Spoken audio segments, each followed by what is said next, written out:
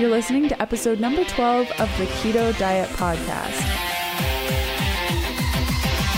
Hey, I'm Leanne from healthfulpursuit.com, and this is the Keto Diet Podcast, where we're busting through the restrictive mentality of a traditional ketogenic diet to uncover the life you crave. What's keto? Keto is a low-carb, high-fat diet where we're switching from a sugar-burning state to becoming fat-burning machines. If you're in need of keto recipe food prep inspiration, I've prepped a free 7-day keto meal plan exclusive for podcast listeners. The plan is complete with a shopping list and everything you need to chow down on keto for 7 whole days. Download your free copy at healthfulpursuit.com/keto meal. Let's get this party started.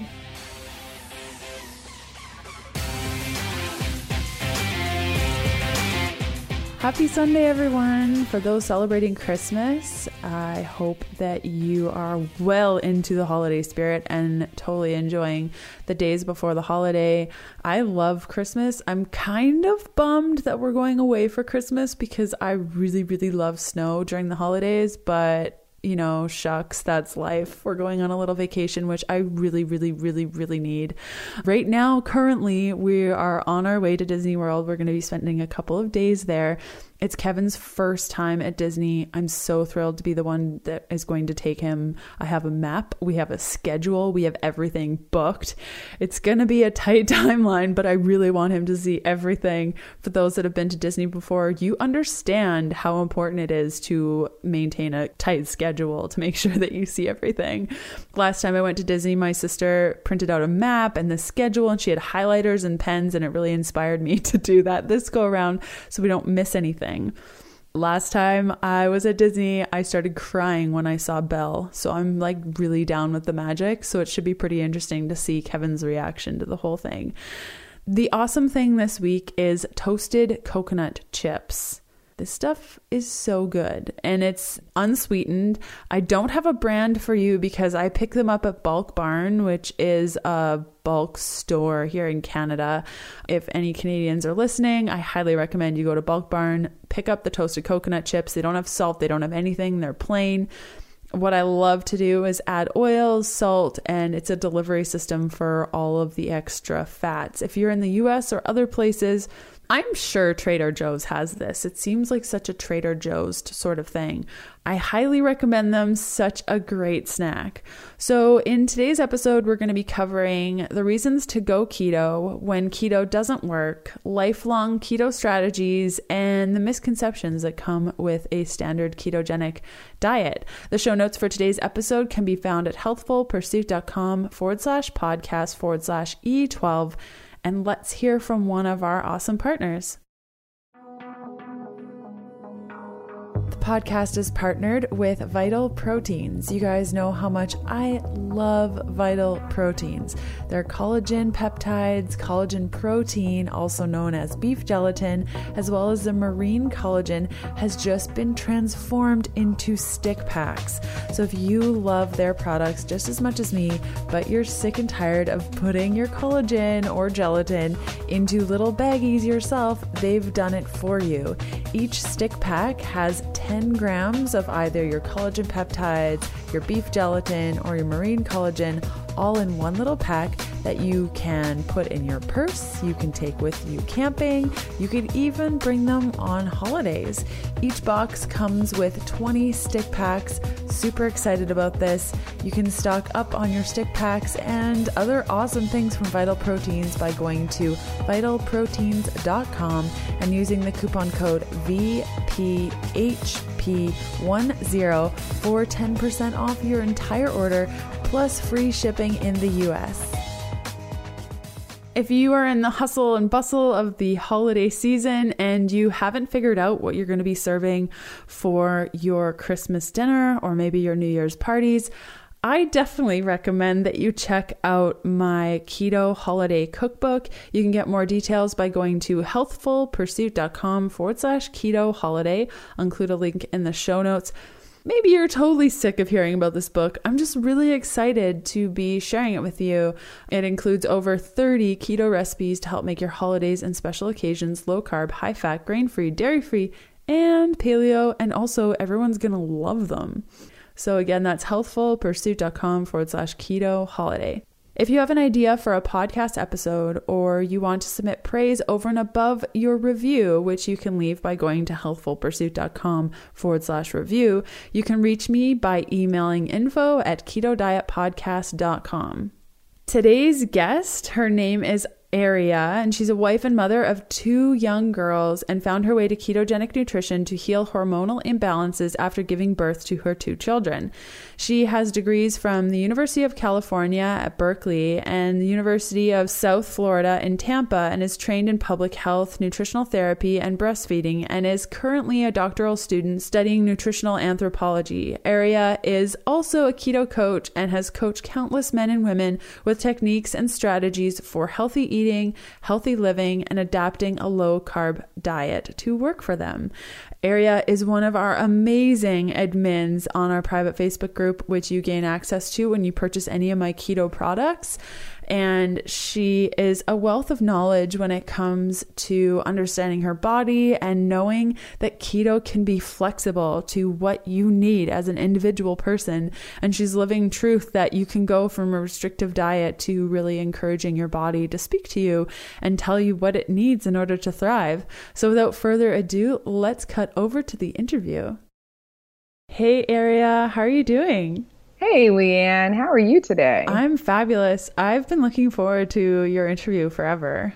Thank you. I'm glad to be talking to you too, sister. Yeah, totally. So for people that don't know you, can you give us a little bit of information about where you come from and what your deal is and your experience on keto? Yes, I will try to. Boy, I'll try to sum that up because there's so much I could say there. Where do I start from? It's funny because my introduction now is different than it would have been 5-10 years ago. I am a full-time mother of 2 beautiful girls. One is 5, going to be 6 in a couple weeks. My other daughter is 3.5. And I'm a wife, and I have a cat and fish and a home and all this life stuff I'm taking care of. But years ago, my introduction would have been, I am a doctoral student, which I actually still am. I was on the faculty at the University of South Florida here in Tampa Bay and was hoping to be working towards finishing my degree and a tenure track position and all of this professional plan stuff. And then I had kids, and it just completely turned my life upside down in a very good way, but unexpected way. And what sort of brought me here is a long, windy journey from hormonal upset and problems that I'd created in the past that I didn't really realize I'd created when I started. I thought that I was doing everything as well as I could because I've always had an interest in health and wellness and taking care of myself. And I've always kept up on the latest and greatest with health and nutrition and science, which is kind of funny because I was thinking back to my very first diet book was, I don't remember what the title was, but it was by Suzanne Summers, and it was about food combining. And I remember, my food combining, and I'm going to eat my proteins and my vegetables and my fats separately from my carbs, which I actually still kind of do right now. But, I've always been interested in health and wellness, and I've always, I thought, done things right. And it turns out that I have taken some detours along the way, some at the guidance and advice, unfortunately, of my medical doctors, that have gotten me to a pretty sticky place, which is how I found my way to ketogenic nutrition. Cool. And so what enticed you about keto? Like, what was it that you were like, this is interesting? Yeah. Well, eating keto, it wasn't something that I had found my way to naturally. My history coming back from prior to eating keto was that I was vegan for several years. And I'm even going to back up before that and tell you where this all really started. But starting with eating keto, it was a bit challenging because there's all this meat and all these animal products. And this was so not what I had been doing when I was vegan and raw vegan and all. But so let me back way up. So back in 1993, when I was a sophomore in college, and I'm going to tie this in. There's a reason I'm going back this far. But I was 18, and my roommates and one of my roommates was taking birth control pills and was telling the others of us about how wonderful it was because it was balancing her menstrual cycle. It was, quote unquote, regulating her hormones. It was clearing her acne. And she made it sound so wonderful that the four of us decided together we were going to go on birth control pills. I knew nothing about what I was doing except that I had pretty crazy menstrual cycles and I didn't really have the best skin. And this sounded like a simple fix. So I remember going down to the student health center with the girls and we all did this and we were all so excited. And I stayed on birth control pills from 1993. So when I was 18, I don't remember now what the year was, but I was 33 years old when I stopped taking them. Wow. I didn't miss a month. I didn't miss it for 15 years. The reason I finally stopped taking birth control pills was because I decided that I was ready to have a baby.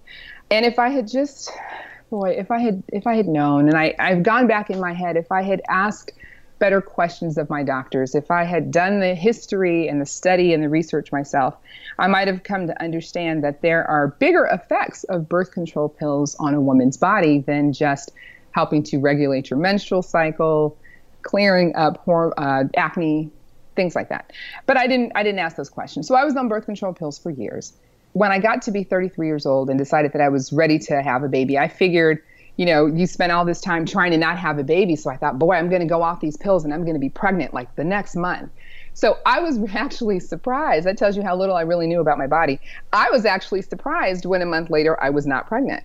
And then 2 months later, I wasn't pregnant. And then 6 months later, I wasn't pregnant. By the time I got to almost a year after being on birth control pills and wasn't pregnant, I thought, oh my gosh, maybe there's something wrong. Why wouldn't I be able to get pregnant? It's something that should have happened more easily. And this is when I began to really sort of investigate what happens with women's hormones in my body, what taking birth control pills long-term can do. And for me, what happened was, and this is because I took different types of birth control pills. I took some that were higher in estrogen, higher in progesterone, no estrogen at all, but again, never missed a month. What it does, what I discovered, and you also, I know, had a conversation with I think it's Dr. Uzi a couple weeks ago. Yeah. It was wonderful. Where he was saying that synthetic hormones act really differently in the body than bioidentical hormones do. Synthetic hormones can reduce the body's natural ability to produce hormones on its own.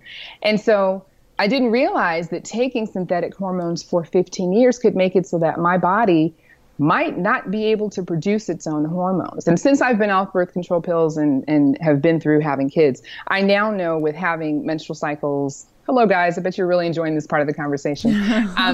But, having menstrual cycles without birth control pills, my body has enough estrogen, but I am not able to produce enough progesterone on my own. My DHEA levels are wonky. My testosterone's been all over the place. And so these are things that are the result of taking birth control pills for all these years. So I'll come back to why this is related to keto, but that's number one. Number two is somewhere in there, while I was still on my pills and still working really hard and being a professional and not interested in having kids yet, I found veganism. And I was so excited. Let me tell you, I was going to be eating the diet that was going to make me the healthiest, super amazing person on the planet. I was already pretty lean anyway. I'm 5'10". My weight fluctuates between 135, 145 pounds. Now I'm about 140 to 145. But I wear about a size 6, sometimes a size 8. So I've not really had big concerns about my body size or my clothing or how I look or anything, but wanting to just be healthy and fit. And veganism seemed to be the way to do it. So I remember weight training pretty heavy for a while. And at the time that I was weight training, I was eating a very high protein diet and carb loading on weekends. Don't even ask me why I was doing this. I was not trying to professionally compete or whatever, but somehow or other I found myself doing that. Anyway, and then I found veganism and said, I'm going to stop all that animal products and protein, which by the way was still low fat. And I went from high protein, low fat to vegan, low fat. So I wasn't eating any cholesterol. I wasn't eating fat. I was eating lots of plants, which can be really good for you. Lots of carbs, lots of legumes, my goodness.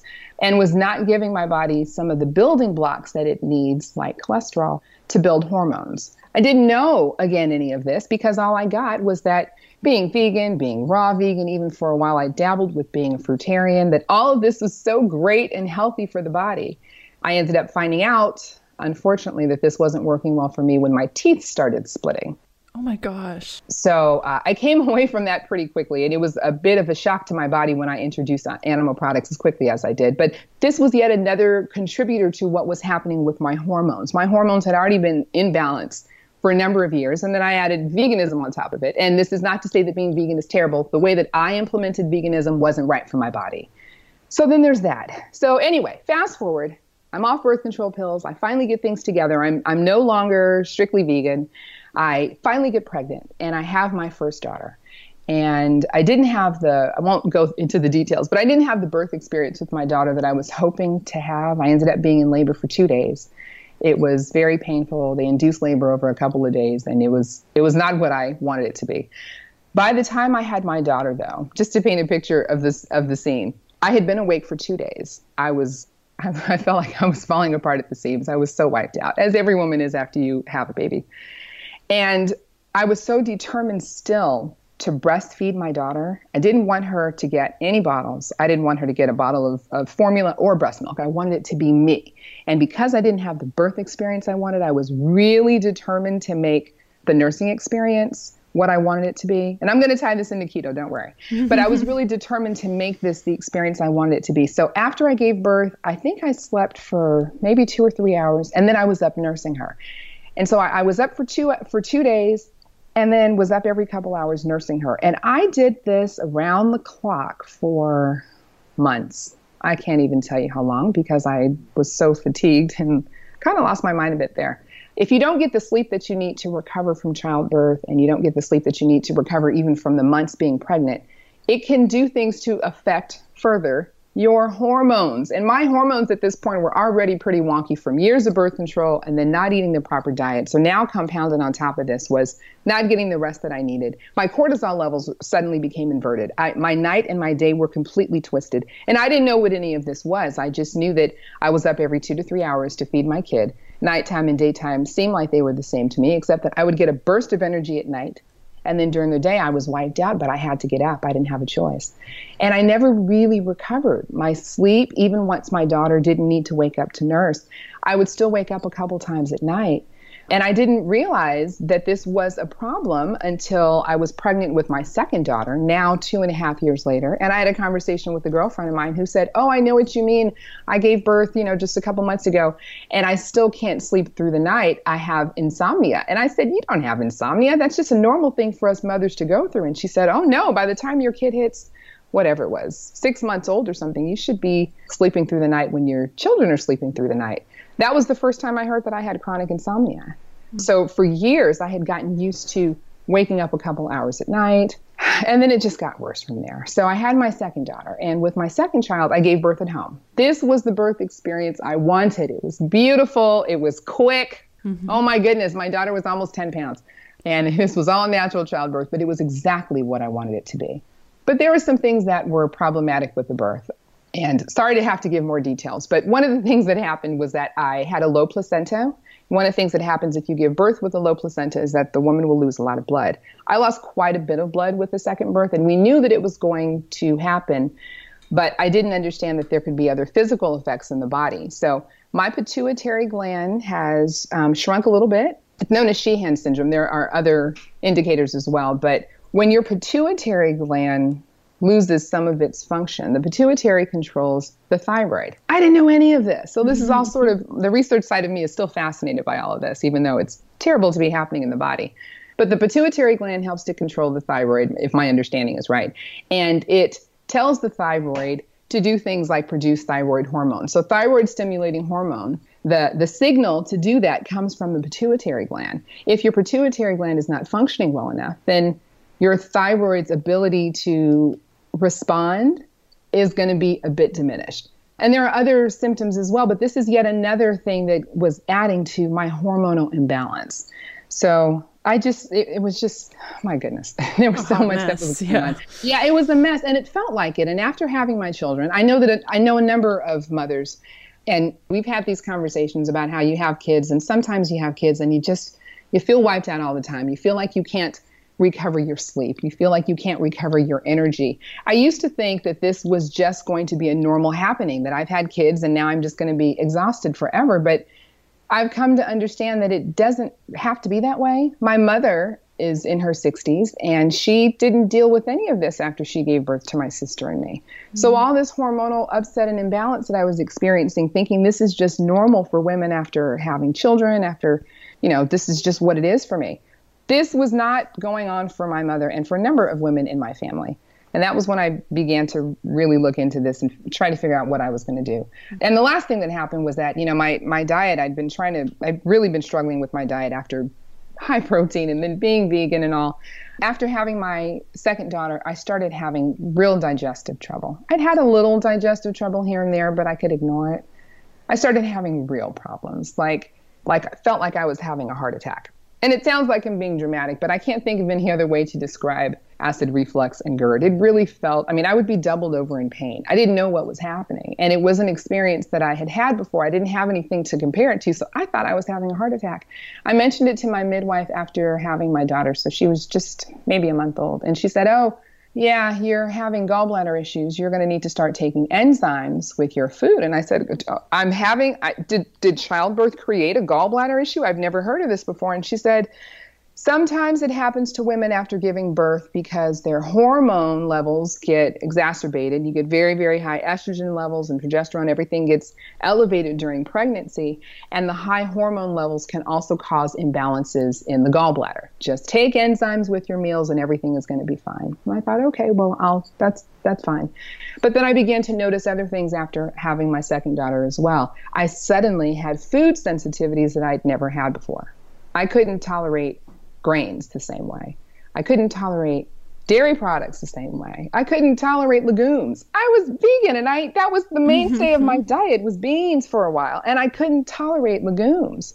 One day I was washing dishes with the same dish soap that I'd had. It had a really strong floral fragrance to it. Washed my hands with the dish soap and broke out into hives. And the hives were so bad, they covered my entire body. I went to go see a dermatologist because I thought I had suddenly developed a skin condition. And she said, "Oh yeah, you're probably allergic to fragrance. You need to stay away from products that have scent in them." And I'm like, this is insane. Doesn't that sound insane to you? This has never been a problem for me before. I've used this soap for years. No. It's a very common thing. And these types of things happen to women, particularly after you have children, you're getting older. It's a normal thing. So I'm finding myself becoming further limited now. I'm not going to eat certain foods. I'm not going to use scented dish soaps or lotions. What else am I going to do to restrict myself to keep myself safe? But also, I was very concerned that I might be falling apart. Why was all this stuff, it felt like suddenly happening to me. So all of this is a very long way of saying, this is what led me to ketogenic nutrition. I basically sat down after meditating quietly and then also sort of praying like, what the heck, please solve this for me because I don't know what's going on. I sat down at my computer and Googled best diet to heal hormones, and I found keto. And that was really what got me started.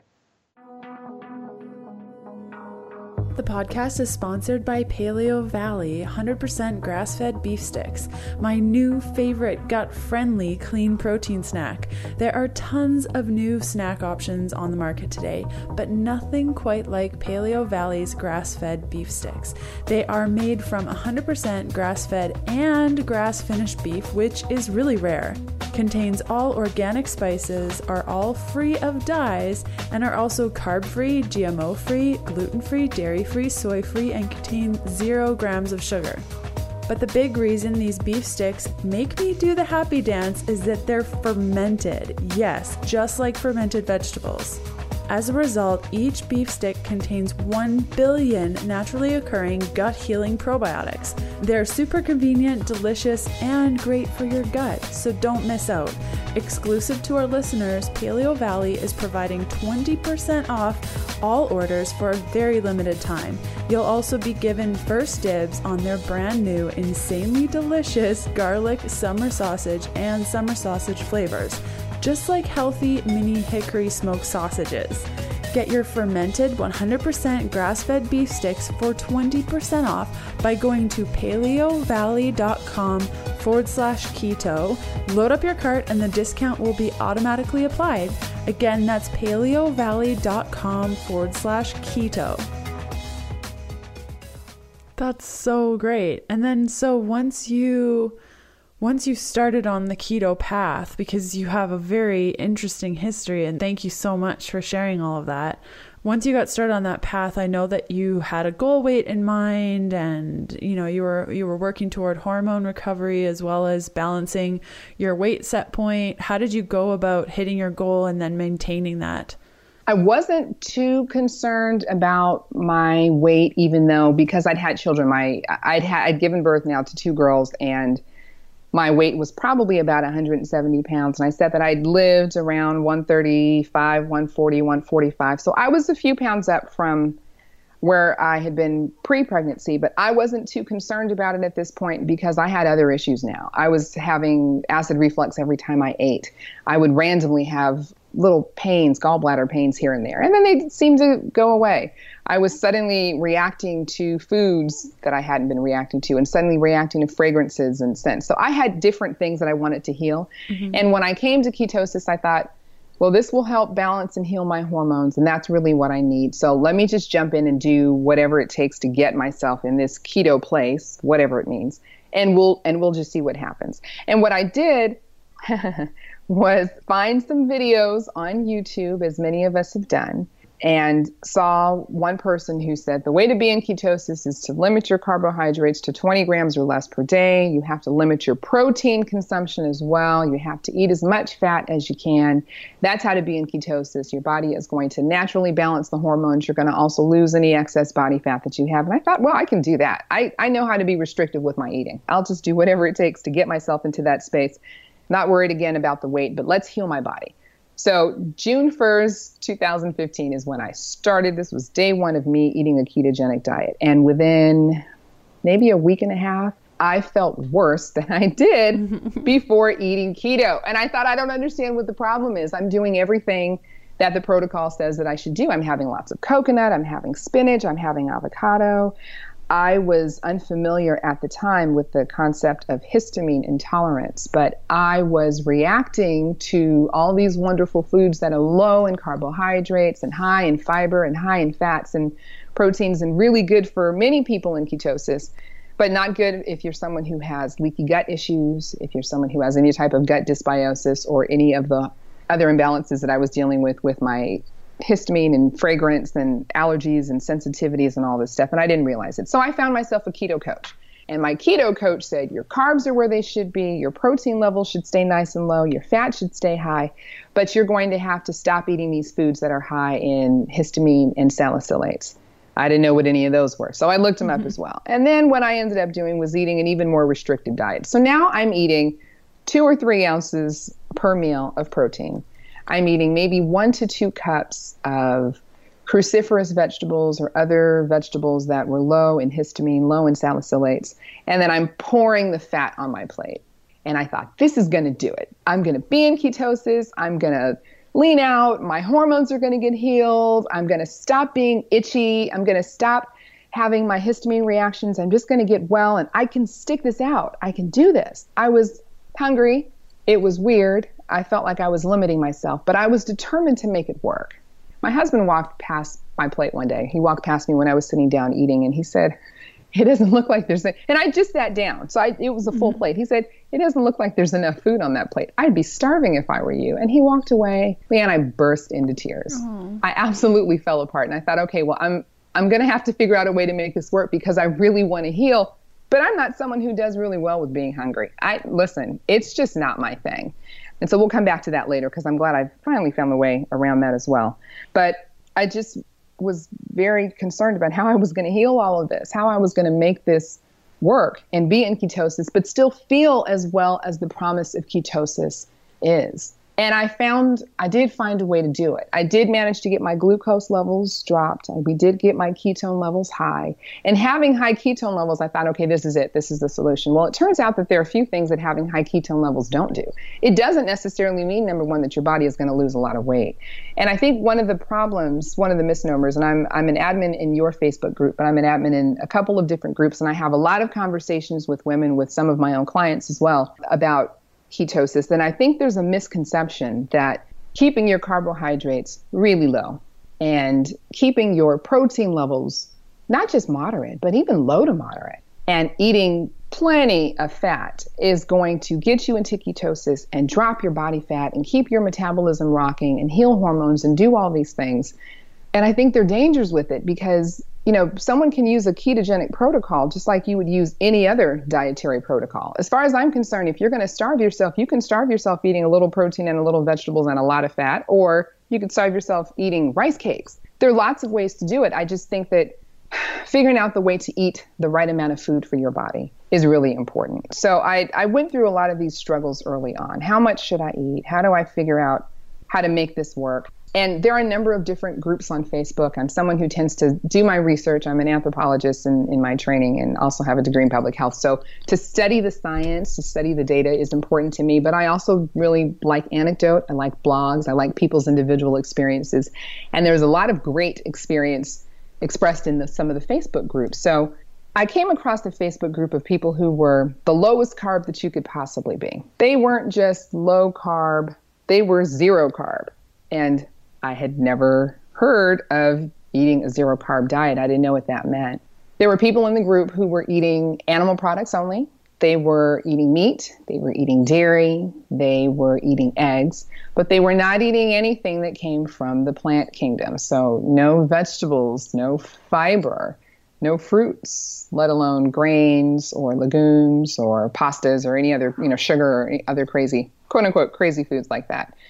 And this was something that sounded interesting to me. I think the reason I was so compelled was because they ate unlimited quantities of fatty protein. And I was not allowing myself to have unlimited anything at this point. I was limiting my carbs. I was limiting my protein. I would have fat, but there's only so much fat you can eat. And quite frankly, when you have a digestive problem and gallbladder issues, there's only so much of the fat that your body is really going to be able to tolerate in each sitting anyway, even with the enzymes, which I discovered later, but we'll come back to it. So anyway, eating a zero carb diet was something that I tried. And I was encouraged to eat as much fatty protein as I could stomach. I did that. It worked really well for me. I hit my goal weight within a couple months. Didn't take very long. I was eating 3 meals a day, probably as much as 2,300 to 2,500 calories a day of mostly fatty beef. Breakfast, lunch, and dinner. If I wanted a snack, I could have it. But honestly, when you're eating a couple pounds of meat a day, how can you have room for snacks? I didn't have room for snacks. And I felt pretty good. So I hit my goal weight, and then I had to figure out what I was going to do, because it was never really my intention to be so limited. I had already become so limited and so reductionist in my living. I was now down to just eating fatty meats and staying away from any fragrance and staying away from, just all kinds of stuff. It just wasn't the way that I wanted to be. So where I realized I was going to have to revamp what I was doing and figure out how to make this a lifelong strategy. And that was actually when I found you.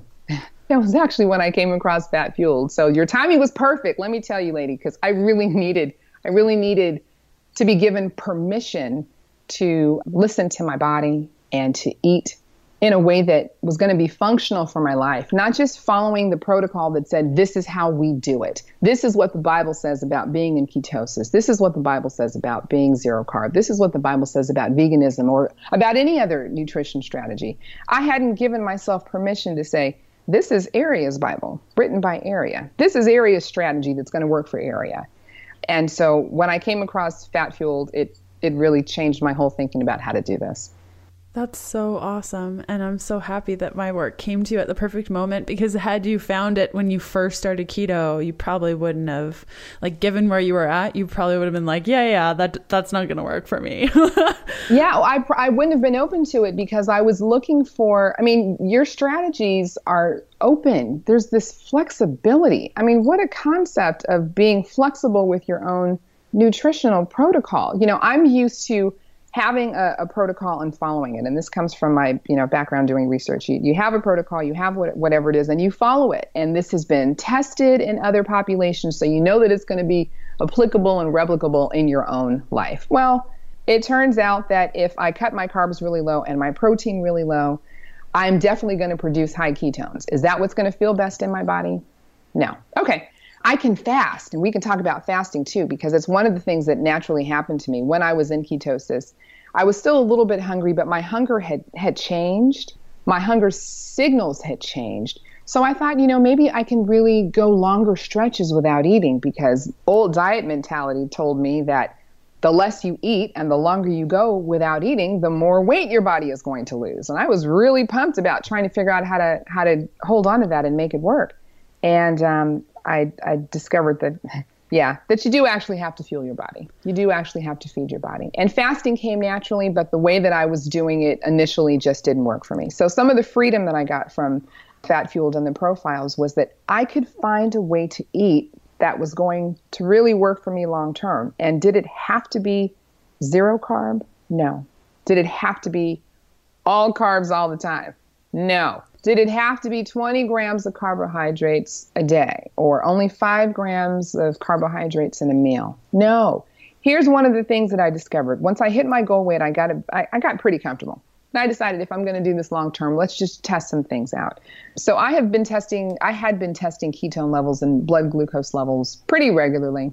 I don't do that anymore unless I'm trying something new. It's still just kind of a fun thing to do. But one of the things I discovered was that I decided I was going to, after eating zero carb, I decided I was going to incorporate some vegetables back into my diet. So I figured out which vegetables work well for me and which vegetables don't suit me. It turns out that there are some plants I don't really react as well to, but there are others that work really nicely for me. I can't tell you why. I'm having a little bit of a love affair with sweet potatoes, which is kind of a weird thing to say for somebody who is in ketosis, but it's true. Just a little bit seems to work really beautifully for me. But there were some foods I wanted to be able to have.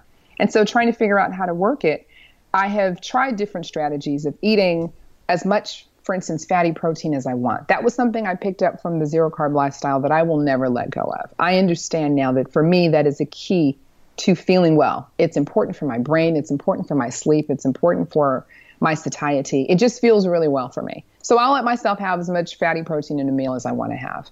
If there is a vegetable that I want to have, I let myself eat as much of the vegetable as I want. And then I have tried things like, as you suggest, trying a little bit of a carb up. So I tried having, because I'm loving sweet potatoes, I tried having a quarter cup of sweet potatoes with my dinner meal, my evening meal. And I usually have dinner about 5 or 5:30. And the next morning when I got up and tested my ketones, my ketone levels were 0.6 first time I tested, 0.6 milliliters per liter, which for people who are not familiar with this, it's an indication that I was in nutritional ketosis. If you have between 0.5 and 3.0 milliliters of ketones per liter of blood in your body, that's considered to be an ideal level for being in ketosis. So I was in nutritional ketosis after having carbs the night before, and I thought, that goes against what everyone says. They say that if you eat carbs, you can't be in ketosis. I don't understand what's happening here. But the more I tested, I figured out I don't have to keep my protein too limited. I can still be in nutritional ketosis. Do I have to limit my carbs? Yes. But I don't limit my carbs every meal of every day. If I feel like having some sweet potatoes or blueberries or whatever the carb is, white potatoes, I'll let myself have a little bit, usually in my evening meal. Usually after 5 p.m. just works better for me. But I'll have a little bit with my dinner meal, and then I get up the next day and I keep rocking and rolling, and I'm in ketosis and everything is great. Which, so, people say that won't work. Those millimoles per liter, will go down when you eat carbs, and then you're not in ketosis anymore. But I mean, your little experiment showed that you could continue to eat keto and have the carbs that you needed and still totally rock your life. Yeah, and it works really nicely for me, I think, because, I'm not testing all the time, but I'm not doing this every day. So I figure out what it is that I need to have that day, and that's what I go with. And it may be that the strategies that I'm using, and I have a couple of lifelong strategies do you mind if I just share what it is that I'm doing now? Yes, please. Okay? Share your lifelong strategies. And then I'd love to ask you about the misconceptions in our Facebook group and, the misconceptions of keto, because you touched on that a bit. But yes, definitely lifelong strategies. Let's do it. Okay. So, one of the things that I learned again from the Fat Fueled profiles is how important it is to be flexible. And so I'm flexible even as I go day to day. On a normal day, like even we can take today as an example, most mornings I will start my day with, and I've got my glass of tea right here. Actually, I'm going to take a quick sip. Me too. Mm-hmm. But I always have my tea with me, hot tea or cold tea. And I usually will have a fatty coffee or a fatty tea as well. And by fatty coffee or fatty tea, I mean that Sometimes I will make a rocket fuel latte, and you have great recipes on your website and also in your books. And sometimes I will take a decaf coffee or decaf tea and simply add some MCT oil or coconut oil or ghee or raw cacao butter or whatever it is that I feel like adding, and a little bit of stevia because that works well for me. So there's fat in my drink without any carbs or any protein. Some people believe, let's bring fasting into this also. Some people believe that fasting, that is only a true fast, that you are only truly fasting if you are not ingesting any calories. I don't subscribe to that because for me personally, the benefit of fasting is autophagy, which is the process of cellular regeneration, which for people who are new to this concept, when you are not ingesting any carbohydrates or any protein, the body is able to go in and basically clean the junk matter out of your cells. It will go in and recycle old junk. And it's a great way of healing, getting rid of old, dying, deformed cells in the body and healing your body. It's a really good, wonderful process. Eating fat doesn't disrupt that. So I will usually start my day with some fat and then break my fast, what I consider breaking my fast, with a meal of lots of protein, lots of fat if I feel like it, vegetables or no vegetables, just depending upon how I feel at the moment. Around lunchtime, which for me is maybe noon, maybe 1, just depending upon when I'm hungry. I'm usually not hungry through the afternoon because when I break that fast, girl, let me tell you, I'm probably eating half a pound of meat, sometimes more. I'll add a couple tablespoons of fat to it. So I'm getting plenty of calories. And it's enough to tell my body, even though we went a long period without eating, we are definitely getting lots of calories. So, we can do all the, functions, processes that we need to. I won't have anything usually during the afternoon, or maybe I'll have a tea or something else, just depends. And then for dinner, I will have more protein. If I don't feel like having any kind of starches or anything, then I'll have protein and vegetables and fat. If I do feel like having starch, then I'll have protein and a little starch and vegetables, and I won't add the fat to it. But that's usually what I do. I usually start my day with fat. I have protein and vegetables midday if I feel like the vegetables, otherwise just protein midday. And then I'll have a little carbs or a lot of vegetables or whatever it is at night. And I switch it up. If I feel like eating something in the morning, I can do that. I can do whatever it is that area feels like doing, rather than, again, trying to stick to some random protocol. But fasting, I want to talk about fasting because that's the second strategy for me. So flexibility is really important, and the second has been fasting. And I started trying to fast probably 2 months into being eating ketogenic last year, because when my hunger changed, and this is, again, I'm coming from a high carbohydrate, vegan for a while diet. My hunger, I was so hypoglycemic. If I didn't eat something within 3 hours, I would start getting itchy and cranky. By the time 4 hours happened, I was ready to faint. I remember one time going to an event and not being able to eat for 6 hours, and I was slumped over thinking, I'm going to die, and no one's going to realize that I'm dying here. because I haven't eaten any food. How can this be happening? This is the worst thing ever. I'd heard of people forgetting to eat, and I thought, what's the matter with those people? How can you forget to eat? This is just, it's crazy. And then suddenly I would randomly not be hungry. What do you mean I forgot lunch and it's 2:45 and I didn't eat and I'm okay, even though I was at the time still eating smaller portions of food. But ketones really have a wonderful way of fueling the body. They give your body a nice, even source of energy. And I had a nice, even source of energy. So I'd go a little while without eating, and it was really cool. So it was fun to be able to experiment. Well, there's a lot of conversation out there that says that fasting operates differently for women than it does for men. And this is one of the conversations that comes up in your Facebook group. Mm-hmm. And so I've experimented a lot. I've read a lot about it, and also been counseling some clients through it. And here's what works well for me. Every day I'm done eating dinner around 5:30 or 6 p.m. I fast until about noon the next day, a little later, a little earlier, but I have about an 18-hour fast built into my day.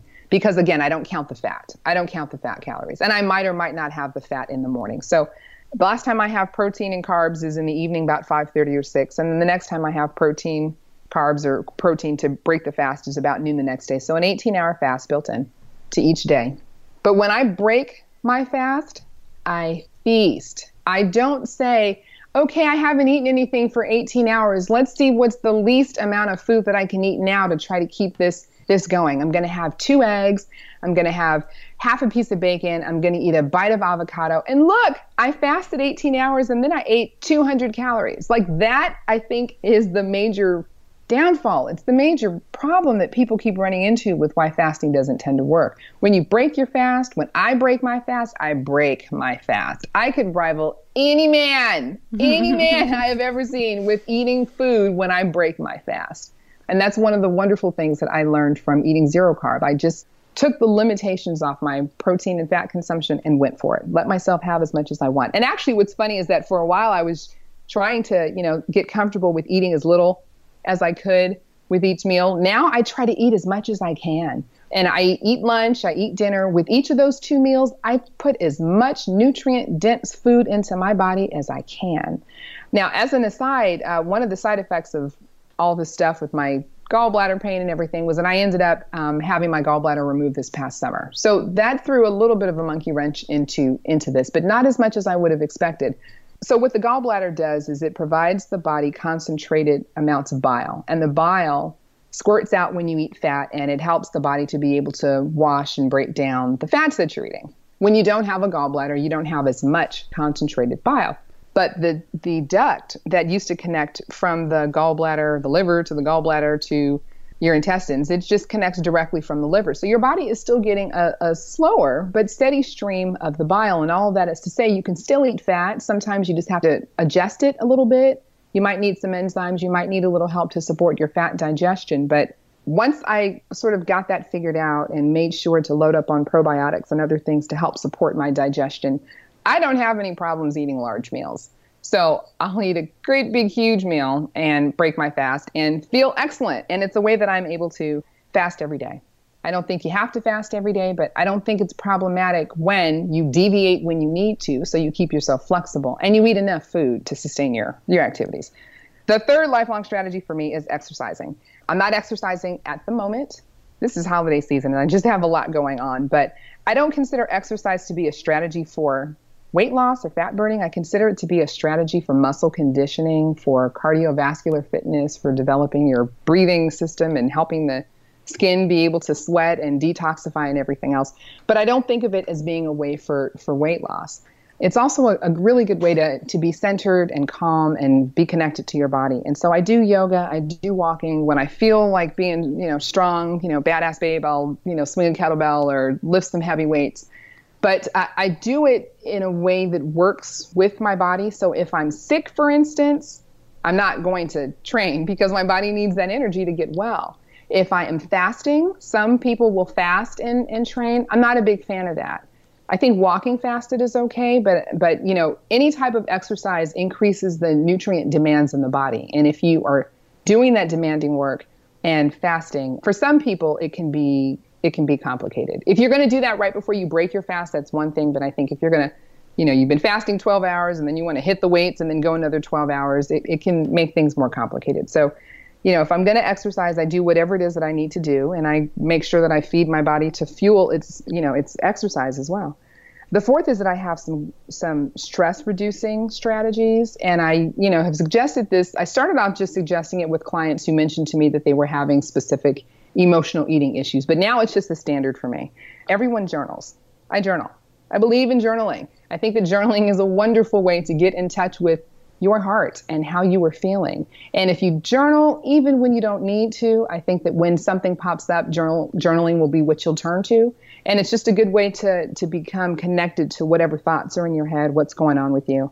You get to know yourself better. And sometimes if you are better connected to your head and your heart, you won't go in search of food when you start feeling badly, because you'll be better connected to what's going on. Totally. Those are beautiful lifelong strategies, and I think that they can be so, so powerful.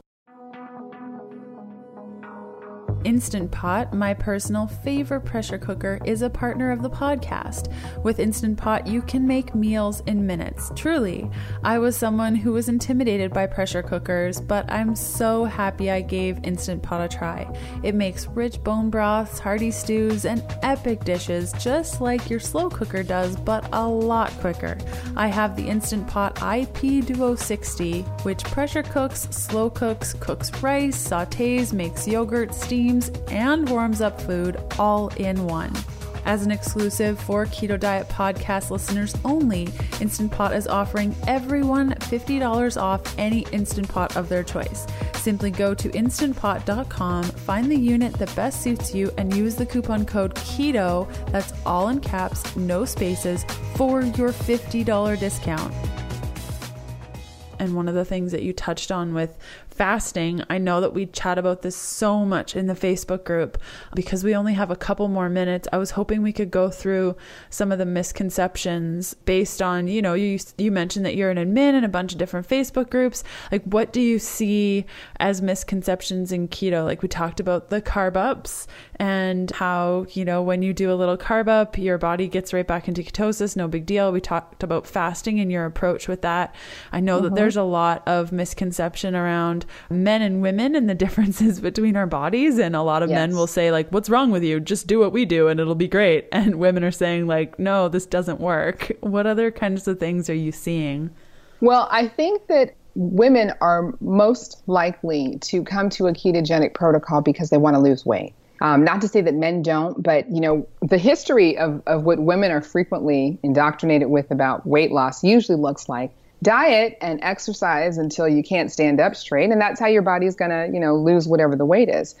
Almost every woman I know thinks that she needs to lose 10 pounds, even women who look to be underweight. And so, we all have experience with dieting. We know what that looks like. And so when I first found my way to keto, one of the things I was told to do was to find a keto calculator, which many of the keto calculators will say, figure out what your goal weight is, which let's say 140 pounds for me. You want to multiply that goal weight by 10, and 1,400 calories is the amount of calories that you should be eating in order to hit your goal weight. I think that there are a number of women that are following old advice like this, probably men as well. People who are following old advice like this, thinking if I just cut my calories enough, long enough, and perhaps even couple it with eating low carb all the time and keeping my protein limited all the time, and maybe not even eating too much dietary fat so that my body can burn its body fat as well. And then add some exercise on top of that. I'm just going to lose 20 pounds in a week. Yeah. And I'm going to look fantastic. That's insane. And what people don't consider is, I'm going to take this wonderful analogy from Jason Fung. He talks about a coal plant. So let's say that there's a coal plant and there is coal that comes in on the conveyor belt. And it turns, there's lots of high pressure on the coal, and on the other side, the conveyor belt spits out diamonds. So if you're spitting out 2,000 diamonds a day, and you go from taking in 2,000 pieces of coal a day to taking in 1,000 pieces of coal a day, for a little while, your body is going to continue to spit out 2,000 diamonds a day, because at some point it thinks that it's going to get the big shipment that's going to come in. It just thinks it's going to. Eventually, your body it's savvy. It's going to catch on. If you cut your calories low, your body will eventually cut your metabolism as well. And it will just start turning out the lights. Oh my goodness, why am I losing my hair? Why is my menstrual cycle gone? Why am I having difficulty regulating my body's temperature? There are a number of signs that people display of essentially starvation mode. And they don't really consider that doing too much at one time is dangerous. So I think that's probably the biggest misconception. Mm-hmm. And I think too, with the flexibility of the protocol, we chatted about your lifelong strategies and kind of when you woke up to the fact that after all of the protein things that you were doing, you're like, wait a minute, this fat fueled thing. And that's kind of where I woke up to. I was doing this like very, very restrictive keto protocol. It wasn't working for me. I was feeling like garbage, although I looked great. Oh yeah. Great. I totally looked great, but I felt like hot garbage. There really needs to be that flexibility with the protocol. And that's personally what I see constantly as being an issue all the time, is that people are like, but I was told to eat 20 grams of carbohydrates, period. Right. But really listening to your body, and that can be really hard. Quickly, like, is there, you chatted about journaling and meditation. Has there been a way that or a strategy that you can share with people on how you have connected to your body more closely? Well, one of the things that I have done with all of the different, I've done a lot of, N of 1 experiments over the years of my life, but also specifically related to keto nutrition. And it's been nice to be able to eat and then see how I feel after doing it. So, I thought that I would just try 0 carb and see if that works and see how it feels. And when it stops feeling well, I'm okay saying, you know what? I'm done with that at the moment. Now I need a sweet potato. And I'll just go and have a sweet potato. And okay, how did that feel? I think that felt okay. Now I'm going to go eat a bunch of cauliflower and a bunch of fiber. Okay, you know what? I think I've had enough fiber. I don't really need that. I'm just going to have I'm going to have a fat fast today, or I'm just going to have a water fast today.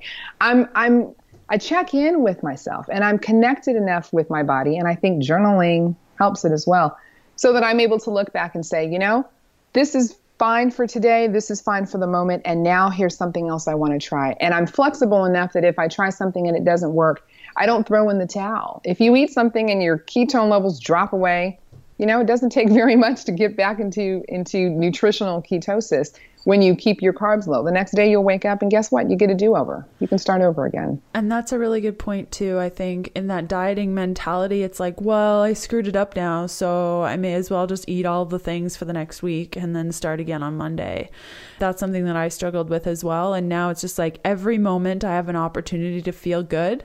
And okay, well, that thing that I just didn't make me feel good. Okay, next time I won't do that thing, or I'll change it. So it's really that all or nothing mentality, I think, as well, of just, you know, if my ketones dropped, well, now I'm not even in ketosis, so who cares anyways? And that can be a misconception too, because once your body is easily fat adapted, like you said, it's very, very easy to get back into the swing of things quite effortlessly. Yeah, and I think also dropping some of the limitations of what I can and can't eat has made it much more comfortable for me. I'm not craving what I'm missing because I'm really not missing anything. If there's something that I want, I let myself have it. I've taken away the restriction of you can't have it. I let myself have it. There's not really a whole lot that I want that I don't have anymore because I'm not craving.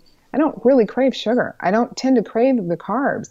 I let myself eat as much protein and as much fat as I want. And if I feel like having a starch, I'm going to have a starch. And if I want some fruit, I'm going to have a fruit. If I want something, I let myself have it. It doesn't happen as much anymore. But I think the biggest reason might be mentally that I've taken away the restrictions. So I let myself go where I need to. Brilliant. Amazing. Well, thank you so much for coming on the podcast. Oh, so nice to talk with you. Thank you very much. Totally. You bet.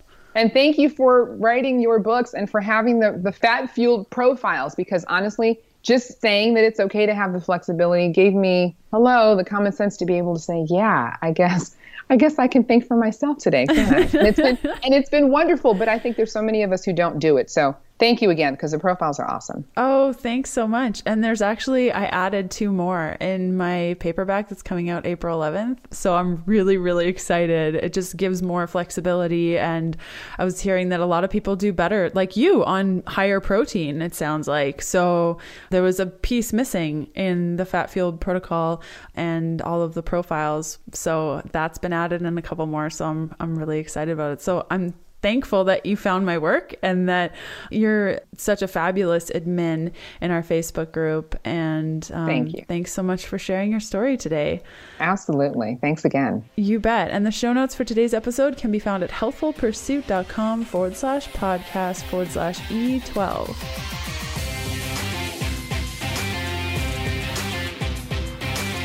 And that does it for another episode of the Keto Diet Podcast. Thanks for listening in. You can follow me on Instagram by searching Healthful Pursuit, where you'll find daily keto eats and other fun things. And check out all of my keto supportive programs, bundles, guides, and other cool things over at healthfulpursuit.com/shop. And I'll see you next Sunday.